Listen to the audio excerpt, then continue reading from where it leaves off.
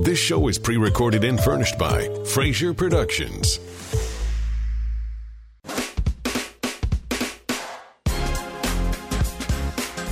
Welcome to The Deciders with Renee Fraser. This is Renee Fraser, the founder and CEO of Fraser Communications, the leading woman-owned and woman-led advertising and communications firm in Southern California. At Fraser, we specialize in changing behaviors to grow brands and positively impact society with private and public sector clients. And most recently, we're working on all the COVID-19 communications from the LA Department of Public Health, a lot of social media about our best practices as we beat this terrible virus. The Deciders, though, is a great opportunity to feature change agents in their communities, writers, and leaders, so that we can educate ourselves about current issues that affect our businesses, how we manage with our people, and how we grow ourselves as human beings. Now, we all know that women have had a tougher time than men in raising money to start businesses. On this show, we brought on venture capitalists and talked about the about 4% of the dollars that go to women and less than 1% that goes to women of color. Unfortunately, women are less likely to gain the same profile and the recognition that men enjoy, which gives them the opportunity to be present in front of the venture capitalists. We also know that questions are asked differently to women when they come in front of venture capitalists. But our guest today has demonstrated why the traditional markers of success really need to change, and what people look for as they invest need to change. Our author is Diana Knapp, a journalist and author. She's written for many magazines. She's got her MBA from Stanford, and most recently, she's the author of the book, Girls Who Run the World. She created headlines when she wrote a letter to the editor-in-chief of Forbes magazine and was signed by over 170 women CEOs. And she wrote this after the magazine published that their list of America's most innovative leaders, and it only had one woman on it. So she was protesting with these other women. Diana, welcome to the show. We're delighted to have you here. It's really nice to be here, Renee, and it's nice to meet you. A pleasure. Diana, the list of women CEOs that signed your letter was quite impressive. How did all of that happen? What's the backstory there? It was the gift from the gods that came to a first-time author. So about 2 weeks before my book was set to publish, which is a book aimed at teen girls and young women and inspiring them to believe they can grow up to be business leaders and innovators. Forbes came out with this list, which they do, every couple of months. They have their best, most lists, which are very powerful lists. So these things come out into society and they end up determining, who gets put on conference panels and who gets appointments to, academic fellowships or academic appointments. So I clicked open that list and I was just really shocked, as much as I'd seen the data about how few women CEOs are in the Fortune 500. It's about 5% and has barely budged over time. There was just one woman on this list. And I reached out to Anne Wojcicki, the CEO of 23andMe, who's someone who I've interacted with on stories in the past and is profiled in my book, and asked her if she would be a spokesperson for the group. And I knew if I could get her involved, I could probably get a slot on a NPR show. So we went on All Things Considered, and she talked about the situation. And in the meantime, I just started sending out emails to try to, at that time, we had just like maybe 10 people had signed on. And women just went crazy forwarding it to their friends, and anyone I knew was trying to get me to people like Stella McCartney and try to get higher and higher profile people. The CEO of U.S. Shell Oil signed on. And as soon as you have a few names like that on the list, then others join. And they spread it, right, with their colleagues. I think that's great. How did Forbes respond? So it meant enough to them to write every single person on my list, which was 170 CEOs, a personal note, apologizing and explaining the kind of criteria that they had used. They had an academic approach to create this list, which is still rather surprising that someone could have taken a look at that list and felt that it was reasonable to publish that. Mm-hmm.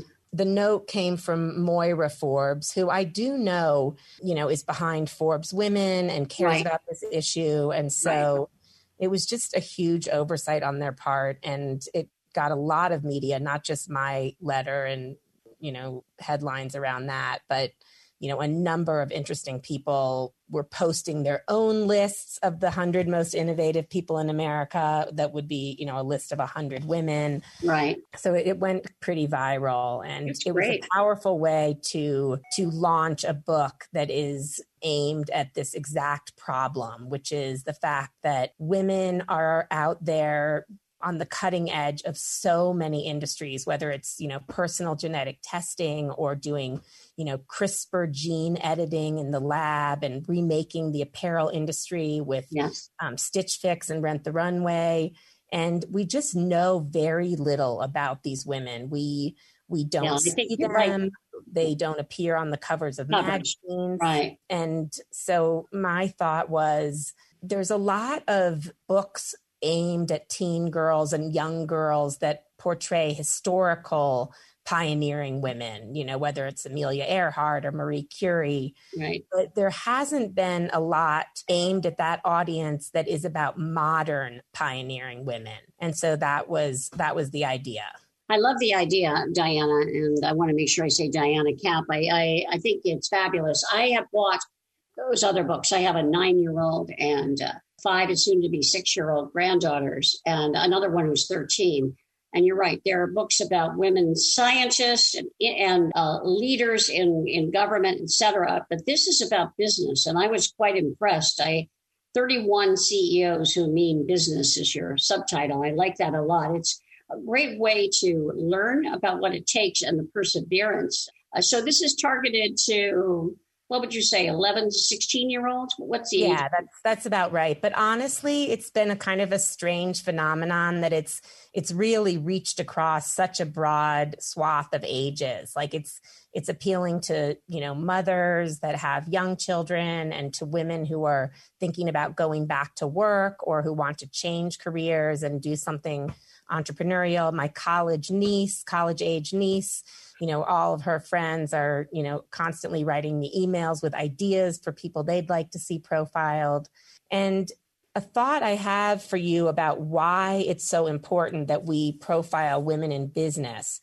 And I think that there's been this issue that girls have kind of shied away from the idea that making money is something that is good to do and okay to do, and that they are able to do. It's always had this kind of funny taboo among women to kind of want to be a moneymaker. I remember reading this study at Harvard Business School that, they ask all the class like to rank the 3 top reasons why they're there.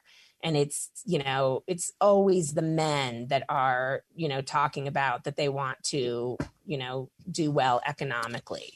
Right. And if you think about our society and how it operates, having passions and social issues are very important, but having economic power is very tied to all kinds of power in our society, whether that's being able to get involved in politics and fund candidates, whether it's the way that boards are chosen because you need to be able to, make donations on a nonprofit board. It really ends up being very tied to how women are going to have just a higher profile in our society in leadership positions in general, I believe. You're totally right, Diana. When you, in order to have a place at the table and have a voice, you have to accomplish certain things. I'm a part of an organization called 2020 Women on Boards.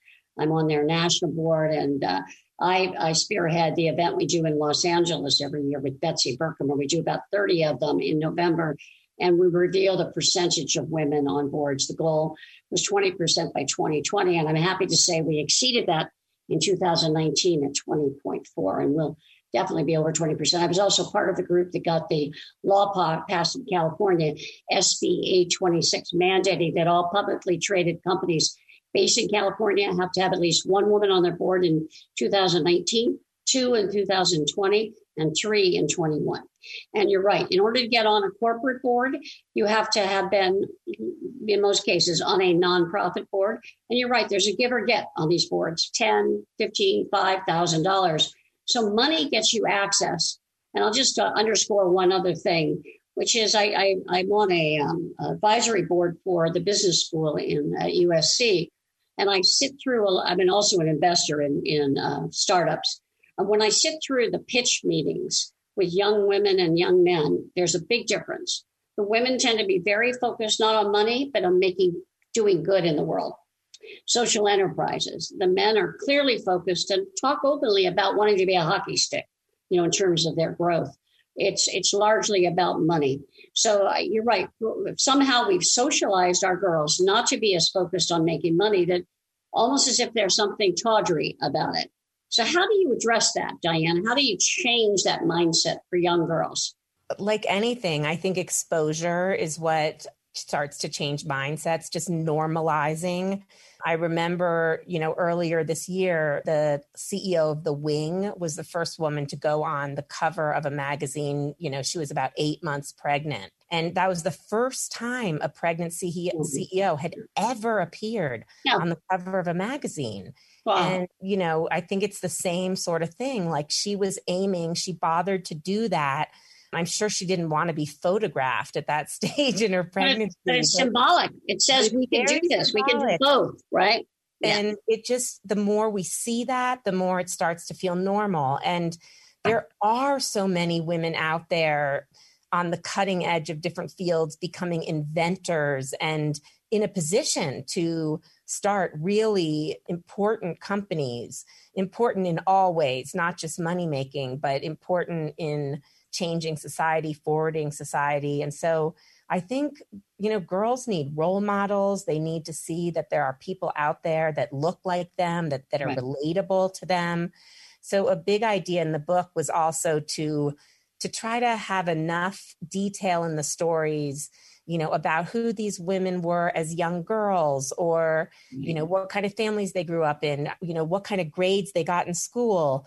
In each profile, I list out like what their GPA was. And I wouldn't have added it in if it was all 4.0. In many cases, these women, they weren't necessarily the star students. Right. They had other talents. And, to see that that's still a viable path for you to be on, if you're not, at the top of your math class, you can still become the head of Farm Girl Flowers. She never even went to college. Right. And I see this week, she's just signed a big deal with Levi's. She's going to wrap these bouquets that she makes in blue jeans, because she has these little wraps that are kind of her trademark look, and they get delivered to your door. And so she's just a really, really creative woman. And she's founded this charming door-to-door delivery service it began as U.S. grown flowers, but she's had to expand. I love that idea, because you also show that it's not easy, right? They had to persevere. And you're right. Grades are usually not the formula. The data shows that most of the people who are really at the top of their game in terms of these companies are often the B and C students. They got along really well with people, but they weren't the smartest person. And it's, as you well know, it's hiring really smart people, right? Surrounding yourself with good people, and having the right spirit. I love the idea of the book. I have the book, and I as I said, I'm going to be sharing it with quite a few young women. Were there any stories that really surprised you and stand out as well? I'm so glad I found this out. There were women that I had never heard of. That the way I got to the women is by asking, well-known women who they know under the radar and who they recommend. And, for instance, it brought me to a woman in your town, Jessie Ganay. And she's got this incredible business that started as a single product ink product that was to make T-shirts, and it was a light activated dye. And she just became obsessed with that as a teenager. And she filled her basement with screen printing equipment, and she was told all kinds of, things she wanted to do, like wrap the words around the arm would be impossible. She dug up this product in an old manual that talked about, different, pioneering printing practices of the day. And she went and she found the guy that had developed this product. She bought it out from under him. And then she had this revelation that a single product is never going to really turn her into a real business. And so she thought, what is it that I really know about? And what she knows about is printing.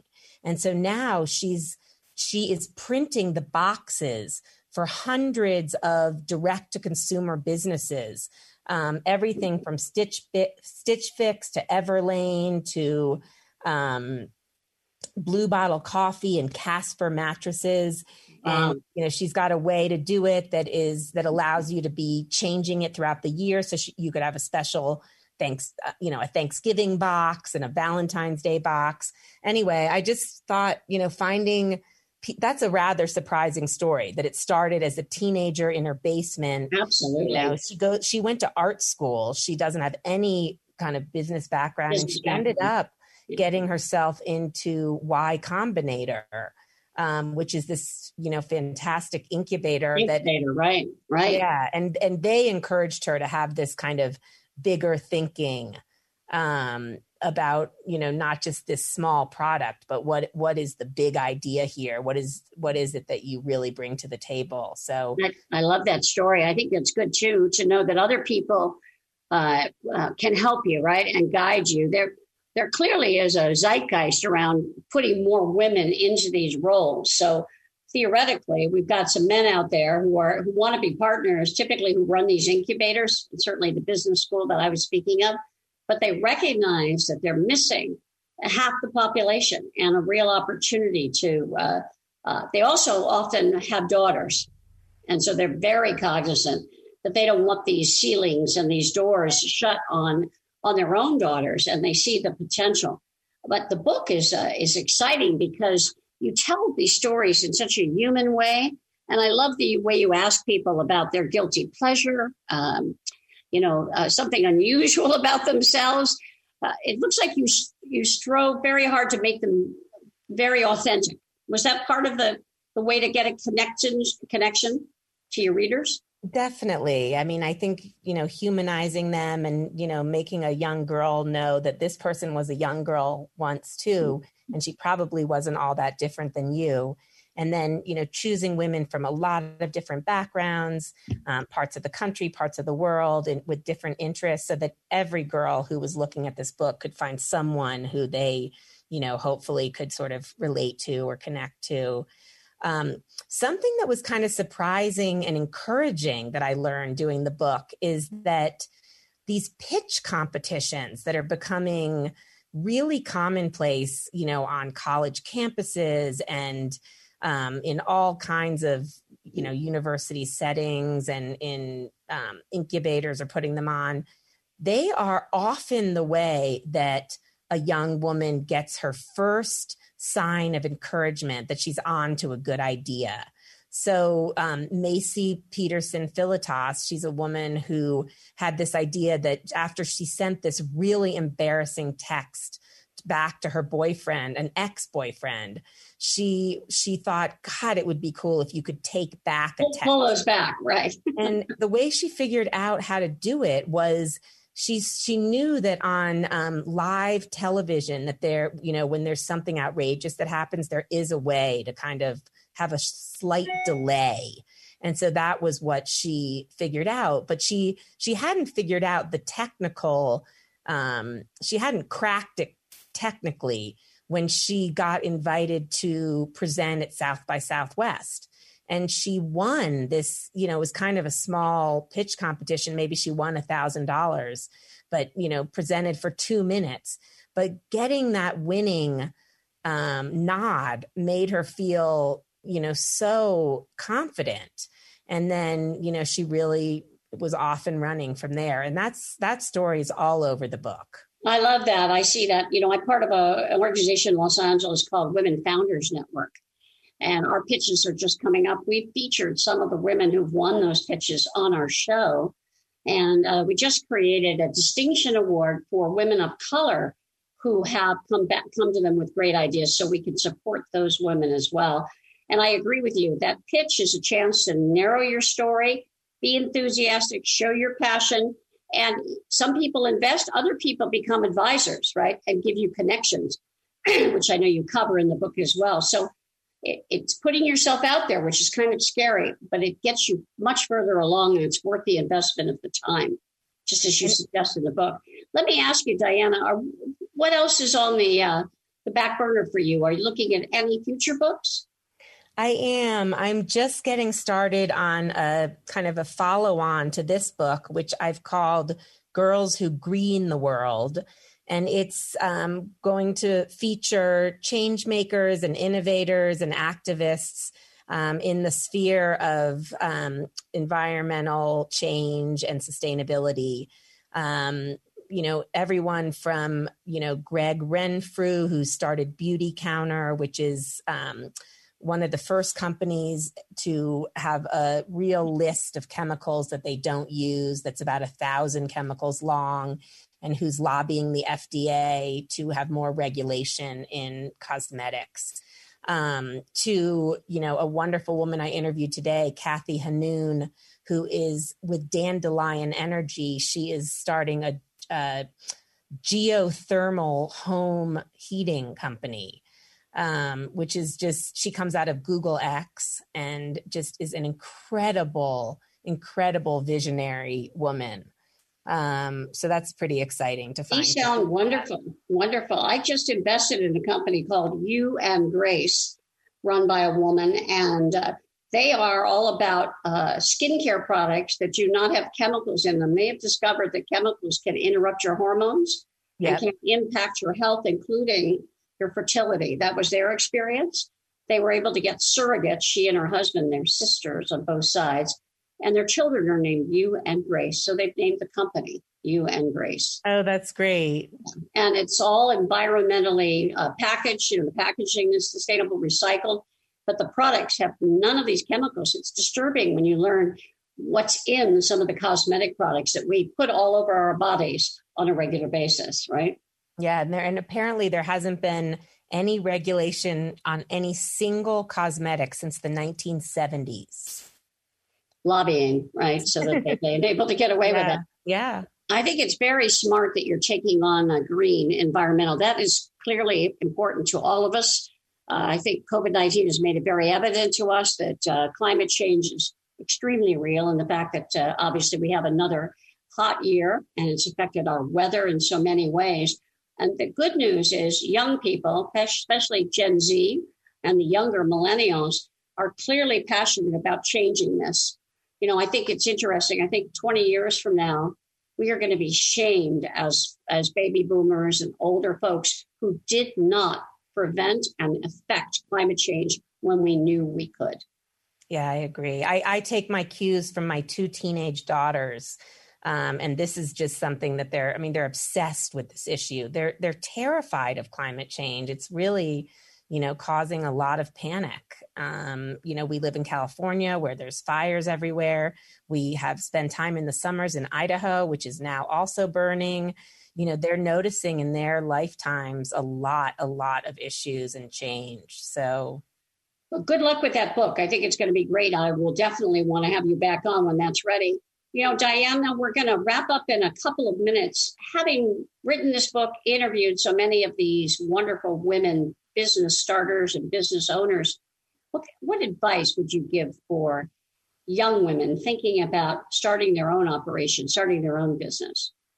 The biggest piece of advice I think I would give is that you're going to encounter a lot of failure, and you're going to have a lot of people tell you that your idea is not a good one. And I'll give you an example. Stitch Fix, founded by Katrina Lake, which is now just blowing it out of the water. She was told by her Harvard professor that her idea would be an inventory nightmare. And then she was told no by the first 30 venture capitalists that she pitched. And, I heard that from a lot of the women. And, along the way, they just encounter, times when it feels like it's just over. But somehow they dig deep inside and they believe in themselves and they keep going. And then that is what kind of builds the muscle of like believing in yourself. And so I would just say you really have to move beyond like a small amount of rejection. People send 25 emails and then one gets pinged back. And that's the person who stocks your first, lotion that you want to get into Sephora. So because you had 25 rejections doesn't mean you're not going to have one acceptance. So good advice. Good advice. Don't give up. Thank you. This has been Diana Kapp, the author of Girls Who Run the World, 31 CEOs Who Mean Business. Thank you for listening to The Deciders with Renee Fraser. I run Fraser Communications, and you can find each of these radio shows as podcasts at FraserCommunications.com. Thank you for listening. Please stay safe and prevent yourself and your loved ones from getting COVID-19. Be sure to wear a face mask when you're out, social distance, and practice good hygiene, washing your hands. Have a wonderful week ahead. Thank you for listening. This is Renee Fraser from The Deciders. This is Dr. Muntu Davis, Los Angeles County Public Health Officer. Although anybody can become sick or die from COVID-19, studies show that the Black community is at higher risk, as are people 65 years and older, people in nursing homes, and people with underlying health conditions. If you have to be outside, practice physical distancing, keep 6 feet from others, and wear a cloth face covering. Wash your hands often for at least 20 seconds. Let's keep our communities safe, and to find health care, call 211. Brought to you by the LA County Department of Public Health. This show is pre-recorded and furnished by Fraser Productions.